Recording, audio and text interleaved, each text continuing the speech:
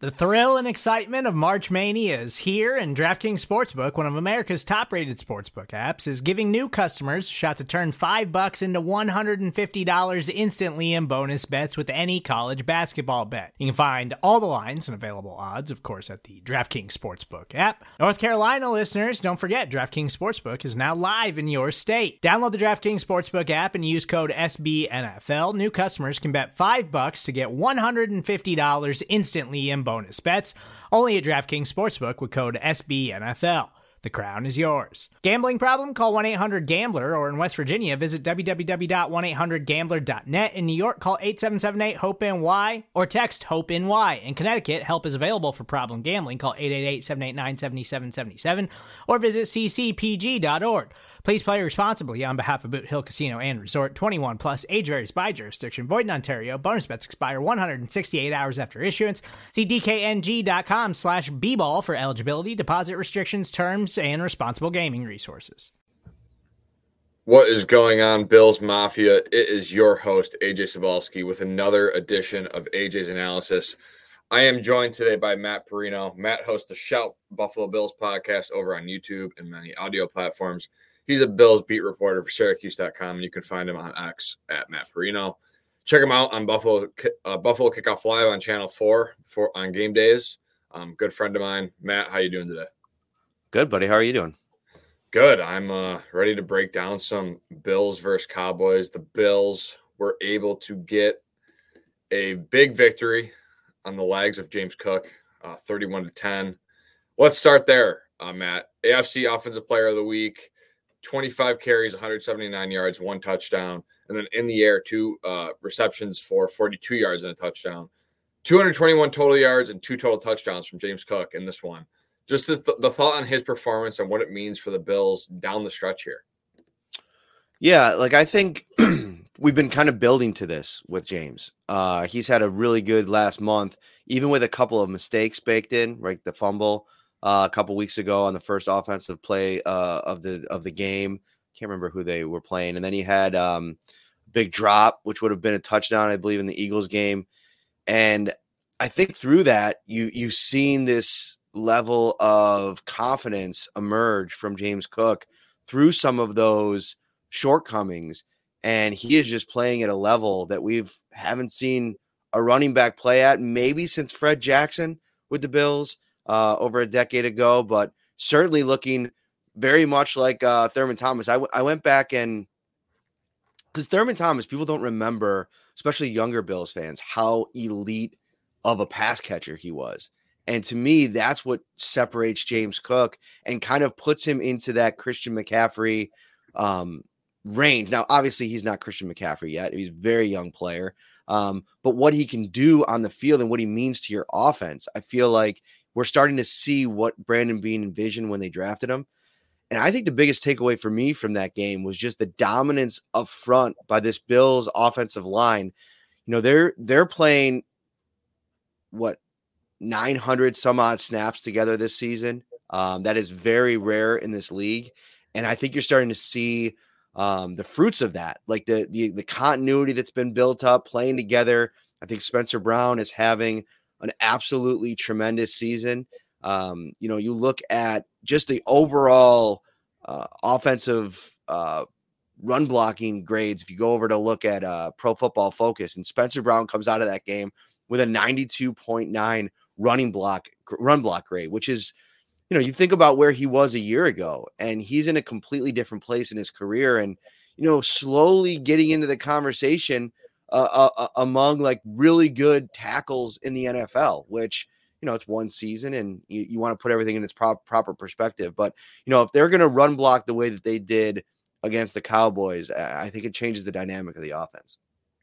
Yeah, that was exactly where I was going to get to next, this offensive line. And by the way, James Cook, I think I have the question written down here. Is he becoming elite? I'll just answer that myself. I think he's on the brink. I think the scheme allows him to be utilized more. Obviously, Ken Dorsey had some trouble getting him involved consistently. I think Joe Brady's done a good job week in, week out to kind of stick with him and get him involved. He's also running routes that you don't really see many running backs. Now, I will say, like, that touchdown, yeah, it was a simple play. Gabe Davis cleared out on a post route, and he got front pylon. But that's a play, like using his hands, snatching the ball off the ground like that, with the ball kind of like going down towards the turf. That's a catch that, a lot of receivers would say that's a pretty good catch. So James Cook, like you said, Matt, can do it in the air and on the ground. Let's get to this offensive line. Deion Dawkins, Connor McGovern, Mitch Morse, Osiris Torrance, and Spencer Brown. Not to get ahead of ourselves here, but this offensive line will probably be injury, if they don't suffer any injuries. This offensive line might be back next year, the same exact unit. So there will be some continuity there. Best pass blocking unit in the NFL, according to Computer Cowboy. Give them a follow over at Ben B. Baldwin. They've been there all year. Like, I thought it was the first 2 weeks. I thought, well, why are they, I didn't really think that they were going to stay there all year. They're still there, and it's pretty incredible. Josh Allen in this pressure this week mentioned Deion Dawkins and his approach this year and how he's kind of taken a different approach now that he's way into his career, which is kind of hard to do. Is Deion Dawkins, for you, Matt, having his best season as a Bill, like Josh, kind of reiterated this week at the press conference? Without a doubt. And that's what made last season so hard to understand, because I felt like in 2021, that last 10 games, like, remember Deion dealt with COVID that year multiple times. And so, he was fighting through that the first part of the season. But as they got to like the Tampa Bay game, I felt that he went into a kind of a zone that was probably the best football that he's played in his career. And we didn't see any of that last season. And the more I've kind of dug into this thing, it's been a adjustment to the techniques that Aaron Kromer teaches, the Bills offensive line coach. And so Roger Saffold, I remember having a conversation with him at the end of last year, and he's like, wait till you see this unit next year. Year 2 of Kromer changes everything, because everybody has an off season to really study what they did on tape technique wise, make adjustments, and then come into camp and really double down on everything that they learn in year 1 with Kromer. And, he was like an oracle. I mean, there's been Osiris Torrance, who's new to the scheme. And I think Connor McGovern his success is really interesting, because this is his first year with Kromer, just like Torrance. And I think those two guys, for the most part, have been really reliable. But I think it helps to have the other 3 guys that played in the scheme last year that can kind of help solidify things. And I asked Spencer Brown after the Cowboys game about Kromer, and he said, man, he's the best offensive line coach I've ever had from a technique perspective, the way that he teaches, the way that he invites you into the process. Like, he just had rave reviews for what Kromer has meant to this team. And, Deion Dawkins, to me, he's looked this whole season. He's only allowed 1 sack all year, like the guy that we saw at the end of 2021. And I think he just needed a little time to adjust to a new scheme and a new way of doing things. He's the 22nd highest graded tackle in football. And to me, that's about where he belongs, like in that like Pro Bowl kind of conversation. And he's having a really solid season. Yeah, I don't think he'll ever be an upper echelon guy, but this year, Matt, I agree. He has had a lot of success in both the pass blocking and run blocking game. Obviously, the pancake that Kyle Brandt, everyone's talking about, he got the scepter. Him and James got the scepter from Kyle Brandt this week. So another just dominating. One thing to double down on that, though, like if you take a look at tackles in the league with 500 snaps or more, Dawkins kind of pops up to 17. So if you think about that and you extrapolate all the left tackles out of that group, he's in a group of probably 7 or 8 left tackles among the best in the NFL. And that's what, to me, he was at the end of 21. So I think that's massive. And his health, sneaky. Like, I think there's a lot of guys on the Bills offensive line that are important, but Dawkins' health is as important as anybody's. And he's been an Iron Man for the Bills since they drafted him. He has not missed much time. That is a luxury that a lot of teams don't have. I mean, look around the league. I remember last year, Slater from LA, he goes out, misses the entire season. Lane Johnson had a year a couple years ago where he was banged up. Deion Dawkins has played through so much over his career. I mean, you can't say enough about that, because if you lose him, that changes the entire dynamic of this thing, because now you're looking at maybe Ryan Vandemark at that spot, and the drop off there, as good as Vandemark looked in training camp and preseason, is vast. Yeah, even like a Teron Armstead, you see what the Dolphins have been without him. They have struggled, and his health has been critical. And like you said, Matt, Deion has been a guy that has been consistently healthy. And there have been a lot of fans, or some fans, I should say, not a lot, some fans that have critiqued him in training camp and how prepared he is. And to come out and, in the 6th, 7th year of your career, playing your best football, I think that shows a lot about what he does to prepare and his ability to continue to succeed. I want to move to the snap counts for this game, and I want to look at 3 position groups specifically, just because this is an astonishing kind of thing for me, looking at the game in this Bills-Cowboys matchup. I'm going to start with the wide receiver room. Gabe Davis led the wide receiver room with 49 snaps, 72% of the snap share. Trent Sherfield comes in at 39 snaps at a 57% snap share, his highest all season. Khalil Shakir, 33 snaps at 49% snap share.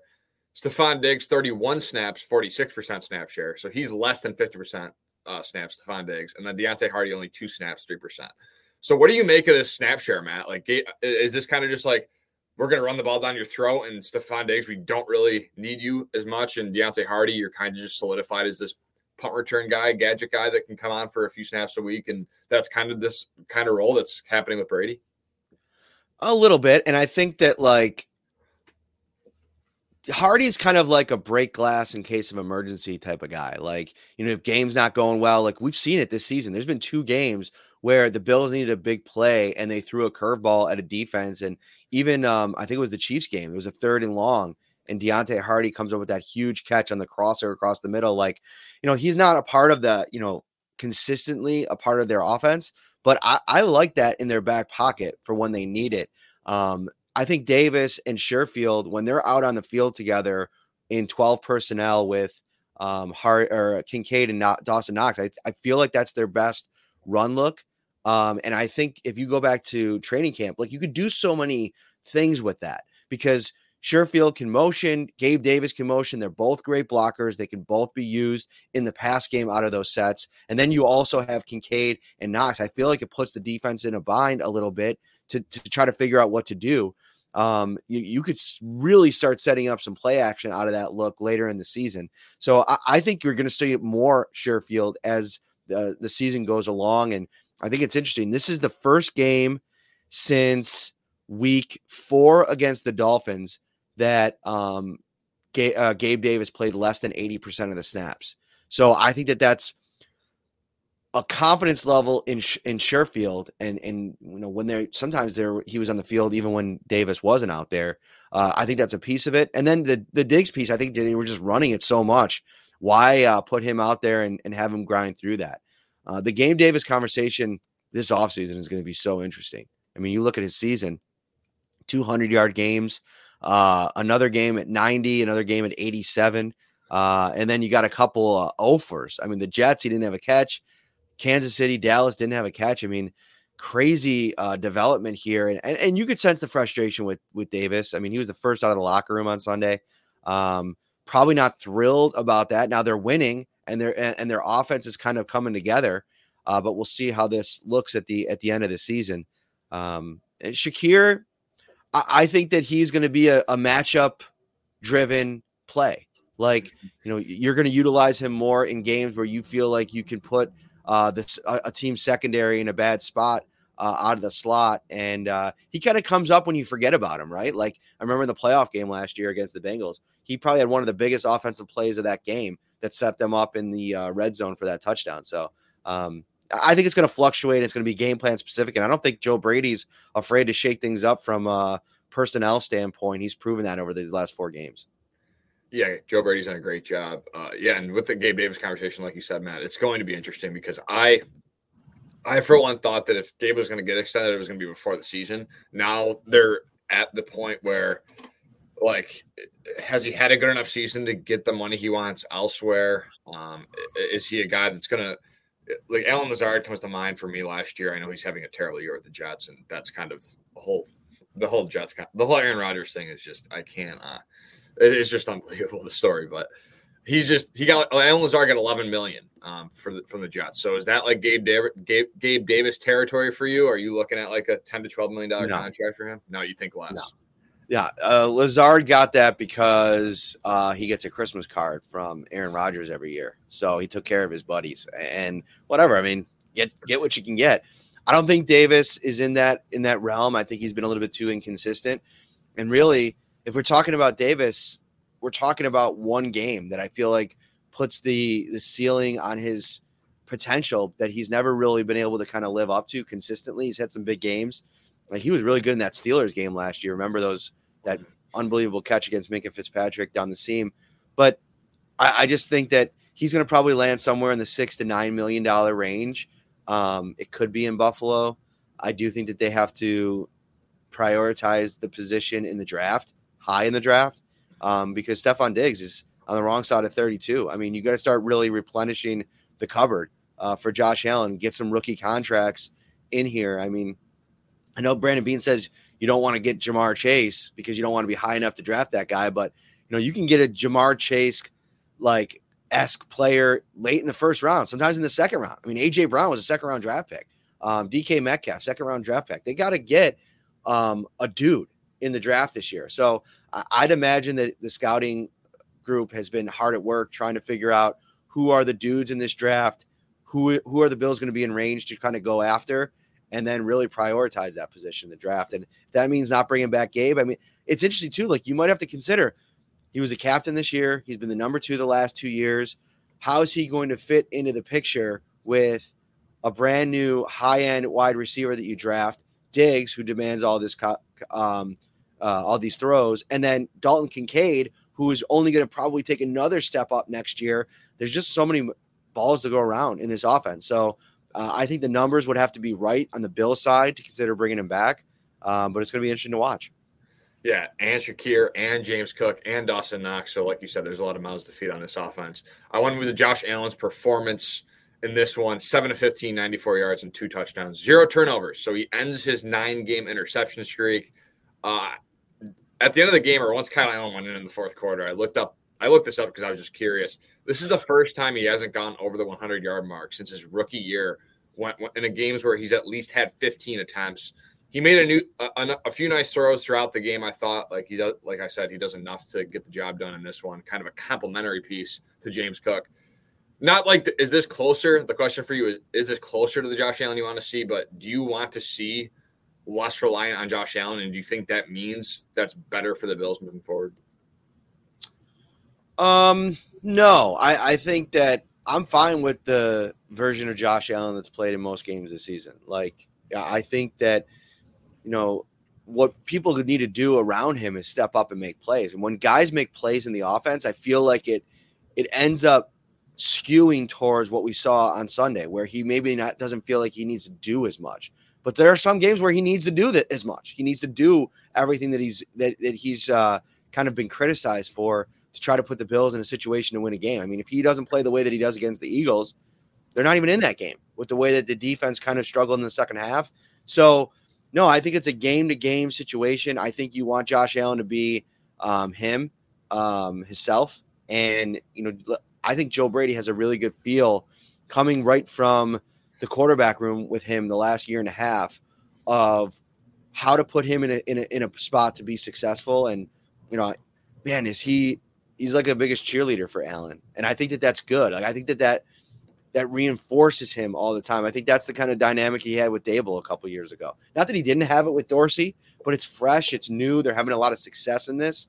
So I don't know. I'm never going to get in the space of asking Josh Allen to change who he is. I think they went a little bit too hard on that in the offseason with don't run. He's got to run a little bit. He's got to be at least allowed to operate like Josh Allen operates. Otherwise, he's not Josh Allen anymore. So I'm fine with either version. And even in a game, Matt, where he only had 15 pass attempts, it's still, when he did have the opportunity to make a play, he still used his legs. He was still carrying tacklers, doing Josh Allen things. Now, final question before I have a couple things to flip to on the defensive side of the ball. Listen, I'm going to break in here and just say, we got to figure this out with the ring light in the sun, in the glasses. I can't see your eyes. Are you looking at me? You making eye contact? That's why it's audio. This isn't going to be on video. Look. And when I turn on this lamp, it's all like oh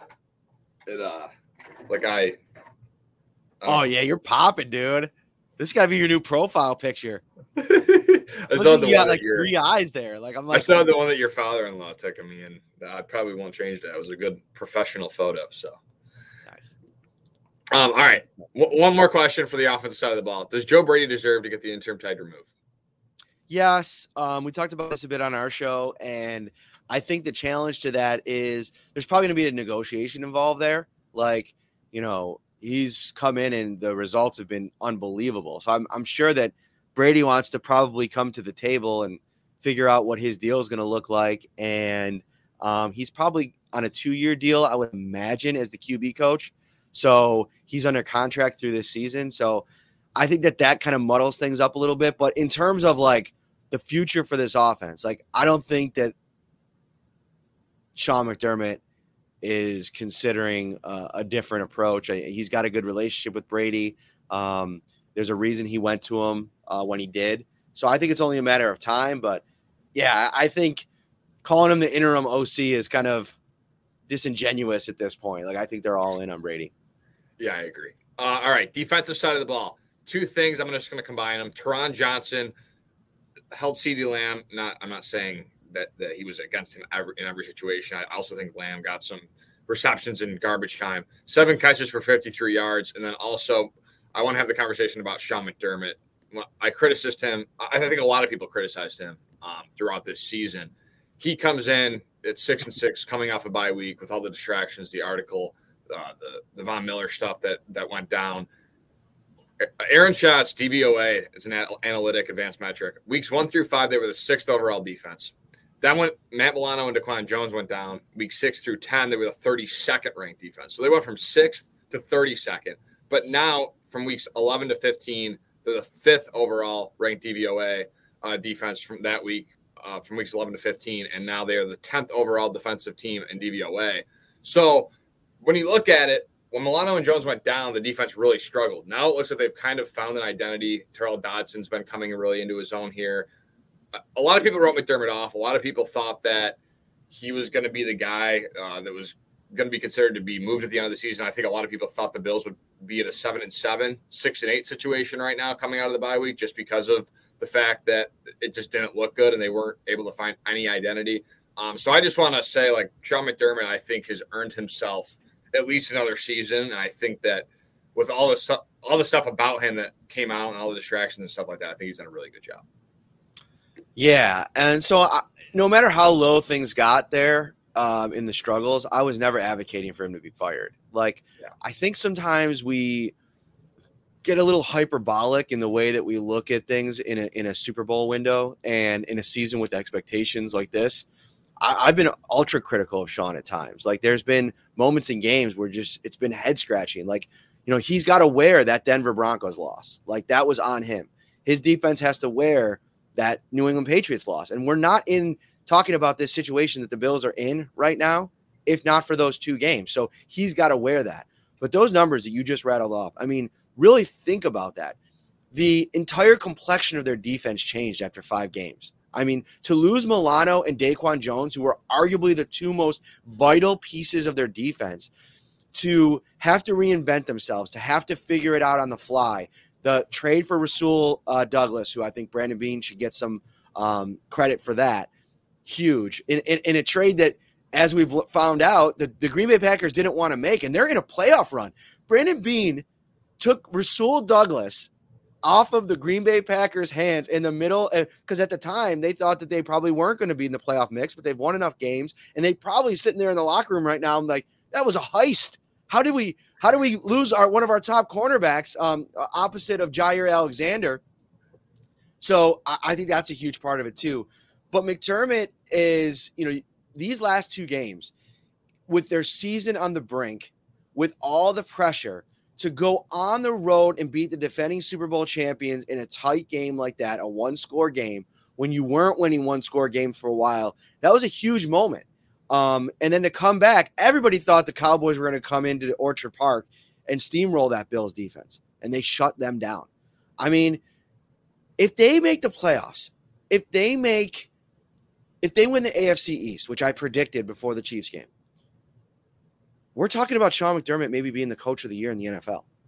Like, can you talk about an unbelievable swing from where things were at with the narrative on him 3 weeks ago to what it could be after week 18. It's really a wild ride. And listen, unless there's an organizational breakdown where you start to get some of the internal messaging being some of the stuff that we read in the Ty Dunn article, I really don't see the end in sight for McDermott's run unless there is another huge calamity of a postseason meltdown of a game.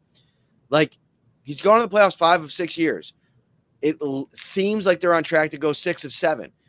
Where they end up will definitely be part of the conversation. But I don't know if Terry Pegula is at the point. You see him in that one video when Brandon Beane gave McDermott the game ball and Pegula in the background smiling. And they're really close. And Sean McDermott's changed what this organization helped change it from what it was before he got here. And I think Terry probably has a little apprehension about trying to find that again. And I think that there's also something in this world. I know there's a lot of examples, the Marvin Lewises, the Marty Schottenheimers, guys that get to big spots in the playoffs and never can get over the hump. There's, of course, those examples. But I don't think any of them ever had a Josh Allen, right? Like an elite, top of the pack, arguably the greatest quarterback in the league at that time, or if not the greatest, that 1B, right? Like Peyton Manning, Tom Brady. You were always talking about it. For a long time, Tom Brady or Peyton Manning was on, a path to never winning a Super Bowl before he did. So I think that he's got at least a 2-year window probably this year and next year to figure it out. And then the conversation changes. And I know it's hard because you have to think about, okay, you have Josh Allen in this window of his prime. And if it's not going to be McDermott, you got to find the guy, but it could also go a completely different direction too. And I know you don't want to operate in that space. It's really complicated. I think that's a long way of saying that this is a really complicated situation to manage for Terry Pegula. And, we've seen what's happened on the hockey side of things. We saw what happened on the football side of things before McDermott. It's challenging. Yeah, I'm kind of with you. I was hypercritical of Sean McDermott for sure. I you had to be at the 12 men on the field debacle and stuff like that, and the Mac Jones drive and all that stuff. But yeah, like you said, Matt, to go on the road and hold the Chiefs and Cowboys to a combined 27 points. The Cowboys were the highest scoring offense in the league. The Chiefs have taken a step back, but what an impressive response from him, the defense, and just the whole team in general. It's pretty astonishing that they were able to do this. One more note. Leonard Floyd gets to 10-plus sacks this year, first dude since Lorenzo Alexander. Ed Oliver continues to make big plays, and Greg Rousseau continues to be elite in the run game and does a lot of things that go unnoticed besides the sack numbers. Let's move to the Bills injury update. DaQuan Jones' 21-day window opened. Obviously huge for the Bills if they can get him back. Micah Hyde and AJ Epinesa limited in back-to-back days. Any other injury updates, Matt, as we look here and kind of shift our conversation towards the Chargers? Yeah, I think Ty Johnson's the one to watch with the red jersey. I know there's been a lot of people clamoring for Leonard Fournette. And so, this could be now the first week we get a chance to see him. He's been chomping at the bit to get some action. So if they want to take it easy on Ty Johnson, who did come back in the game on Sunday with the shoulder injury, but he's been non-contact all week. I think that's something that I'm watching out for, and to see if maybe this is the first game that Fournette gets elevated and gets to play a little bit. Let's move to the playoff chances real quick before we get into Bills Chargers. This is all according to the New York Times playoff machine. 71% chance right now to make it, 40% to win the division, 31% for wild card. Division may be the better path. If they win out right now, they have a greater than 99% chance to make it. There's like one scenario where like someone's saying like 16 games have to go like a certain way for them to get the nod to get kicked out at 11-6. Some important games for this weekend, Matt. I know you came out with a great tweet detailing all the matchups. I just focused on a few of them. Steelers versus Bengals. Obviously, the Steelers, you want Bills fans in that one. Cowboys versus Dolphins, you want the Cowboys. Texans versus Browns. There's like some back and forth with that matchup. Complicated. Yeah. Very complicated. I first came out with the Texans because the idea that or the Browns to win, because the Browns are a game up already. So if you sit there and think that they're going to get to 11 wins somehow, like you give them a spot, right? So like at least like knock out the Texans. That was my thinking originally. But, Joe B and Elena Getzenberg explained, and rightfully so, that if the Texans beat the Browns, that puts them all in the same pot. And then in week 18, the Browns play the Bengals and the Colts play the Texans. So the idea is their teams are going to be knocking each other out there at the end. But I think that the big point about all of this, and not to, railroad your segment here, Bills just have to win. 99% chance that they make the playoffs, they win out. I think, listen, if you can't beat the Chargers and the Patriots at home the next 2 weeks, given the circumstances around those organizations, you don't deserve to get in the playoffs anyway. But man, I know you said 41% to win the division. To me, it feels higher than that. Like the Cowboys are pissed off, and they're going on the road to the Miami Dolphins, who have issues on their offensive line. Tyreek Hill is a kind of this, even if he plays, he's not going to be 100%. Those high ankle sprains last for weeks. And to me, if I'm the Dolphins, and they don't really have this luxury because of the schedule, and listen, if they lose out, there's a scenario where the Dolphins don't even make the playoffs. So they have to be a little bit aggressive. But man, if you play Tyreek Hill against the Cowboys and he re-injures that ankle and misses the season, their season's over. So that's something that I'm watching very closely. And if the Dolphins lose this week, man, does that ratchet things up really in a big way over the next couple of weeks? Yeah, it's gonna be pretty incredible. One more game, Colts versus Falcons for you guys, Bills fans. Obviously, you want the Falcons in that one, but yeah, the Texas Browns game is interesting because I still am your original thought. Like I still think I want the Browns just in case. Mathematically, if the Bills were to drop a game and go to 10-7, if the Browns are able to win, it gives the Bills like a coin flip chance to make it if other games go their way. But like you said, if the Browns do win, if the Texans do win, then the Bills can get in at 11-6, no matter what the case may be. So that's kind of where you kind of, if you want to go with there's that like one opportunity if they win out here with like, there's like 16 games to have to go the right way, but to guarantee it, the Texans win, and the Bills win out, they're guaranteed to make it 11-6. So if the Bills control their own destiny, like Matt said, and go 11-6, that's kind of the path right now. Do you think there's any really path? I've looked at it several times. I've been going through it. Do you think there's any really path for them? I know they're going to have to get really lucky, but 10-7, you, like you said, you just don't think that they can. I mean, it's going to be hard, but listen, all these teams in the mix are terrible. Like, yeah, they're not terrible, but like, yeah, they're not elite team. Even the Browns, for as good as they've played, I mean, they rely on that defense and they just keep games close and they don't make mistakes, which credit to them. But they're not some great team that isn't capable of a couple losses in a row. Like even the Colts, for as well as they're playing, like what's going on with that team right now? They're kicking guys off DVOA. They're 20th in DVOA. Yeah, so it's like they've been a benefactor of a pretty easy schedule. So I think if you want to sell me a plan that like 4 of these teams end up at 9 wins, I'd believe it. Like none of them are above tanking the end of the season, I guess is my point. Yeah, I'm totally with you. I think there's a lot of teams like the New York Giants of the NFC last year. I feel like that's like what the Colts are. They're just like that team that, they won a lot of games that were easy on their schedule, and they're able to maybe hopefully sneak in here at the end of it. But let's move to this Bills versus Chargers preview. The Chargers are a mess right now, Matt, coming off of one of the most embarrassing losses of the season, a 63-21 loss on Thursday Night Football. Easton Stick now at quarterback with Justin Herbert out for the season. Keenan Allen do not practice 2 days of practice, the first 2 days of practice this week. What would that mean for this matchup if Keenan Allen can't go? It's not good. And I really don't think that they're going to, if he's dealing with a heel injury, that this has been something that extends beyond this week. Like what's the push for the organization to play him? I feel like they're probably going in a different direction next year anyway.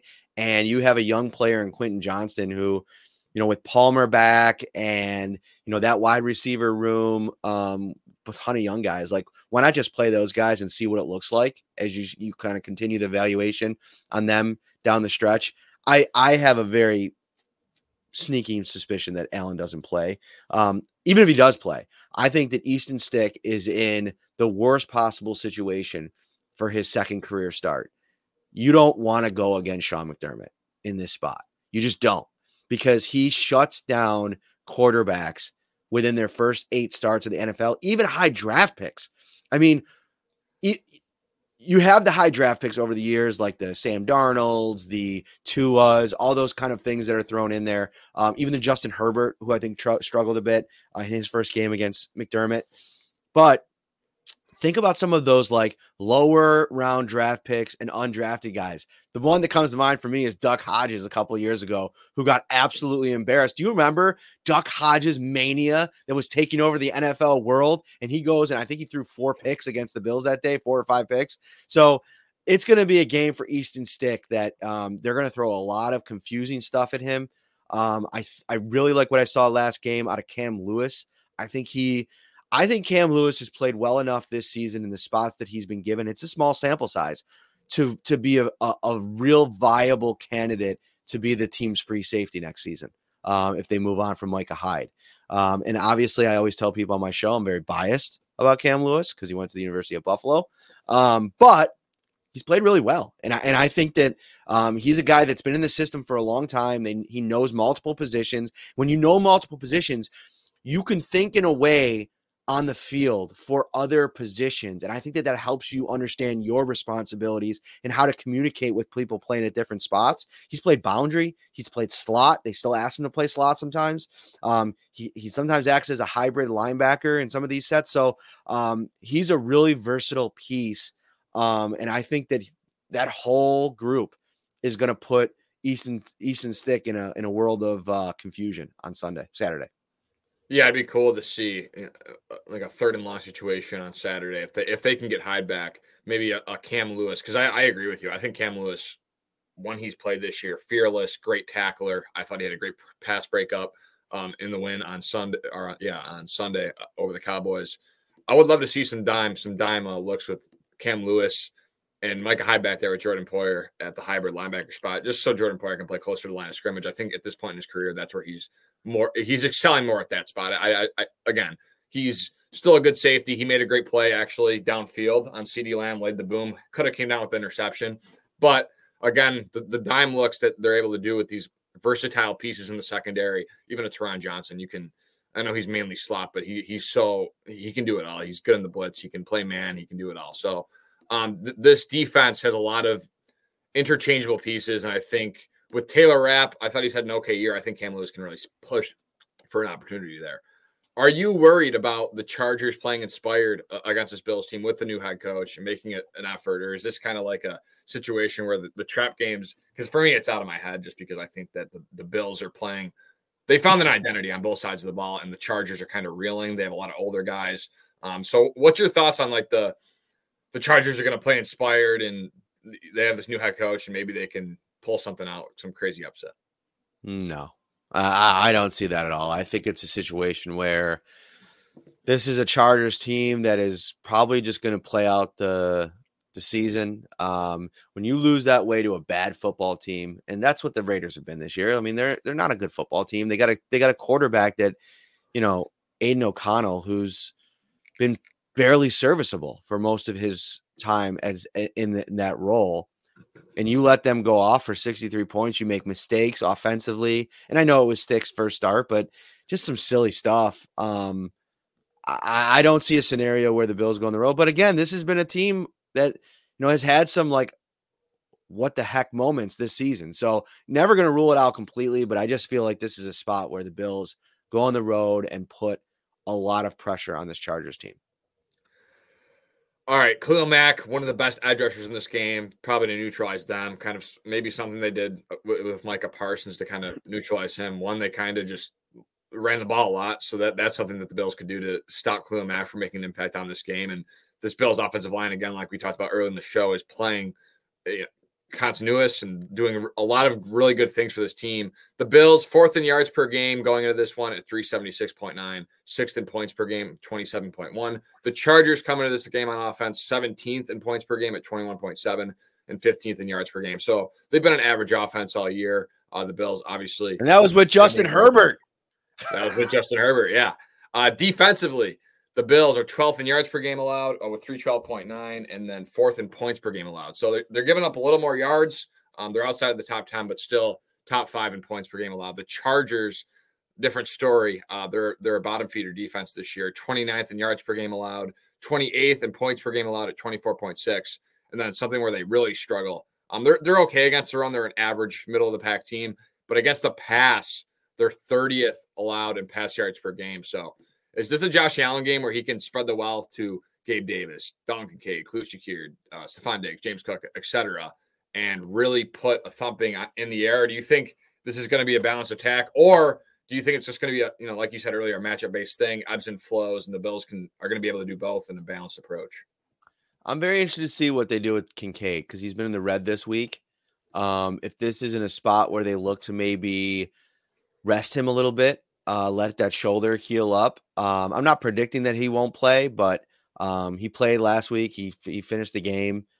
He's been practicing in a limited capacity, but I don't know. That's just something I'm kind of thinking about. Like, is this a game where you can be a little bit, Quentin Morris, when he's played this year, I think he's been solid. So I'll be interested to see the personnel uses. I mean, if he can go, they're going to play him. So I think he probably does end up playing Kincaid. I think you spread the ball around. I think this could be a game to get right for Stephon Diggs. And I say get right in the sense of like go over 100 yards for the first time since week 6. I think that their corners leave a lot to be desired. They're getting some pressure, but I think if you have a plan for Khalil Mack, they've done a really good job neutralizing teams' top pass rush option. So if he's not successful in this game, I don't see a scenario where this defense has a way to slow down this offense, knowing what they did to a Cowboys defense that was playing pretty well going into last week. Yeah, it started with Max Crosby back in week 2, and they were able to. That was kind of like Spencer Brown's first test, I thought, as a guy coming off that back injury, and he really excelled, and they were able to neutralize Max Crosby, and they've been able to do that the rest of the year, like you said. But let's go to the keys of the game. I want to give you the key to the game on offense, and I'll start with that, and then I'll give the key to the game on defense for this matchup. Oh, okay. For me, the key to the game is on offense is not turning the ball over. I know that's kind of lame and cliche, but like those are the kinds of things in this scenario. Like you have to go out and you have to be perfect on the first 2 drives of the game.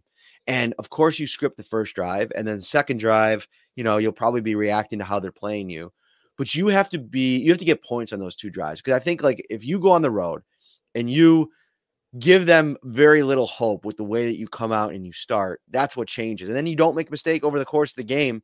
It puts you in a position to win. Listen, I know Bills fans are hoping and some are expecting them to go on the road and just smash the Chargers. Like I picked them to win by 3 touchdowns, but like, you never know. It's the NFL. Anything can happen. You mentioned it a couple minutes ago about like, just galvanizing behind a new coach and all this kind of stuff. Maybe they all couldn't stand Staley and everybody comes out and they're all ready to go and their defense has their best effort of the season.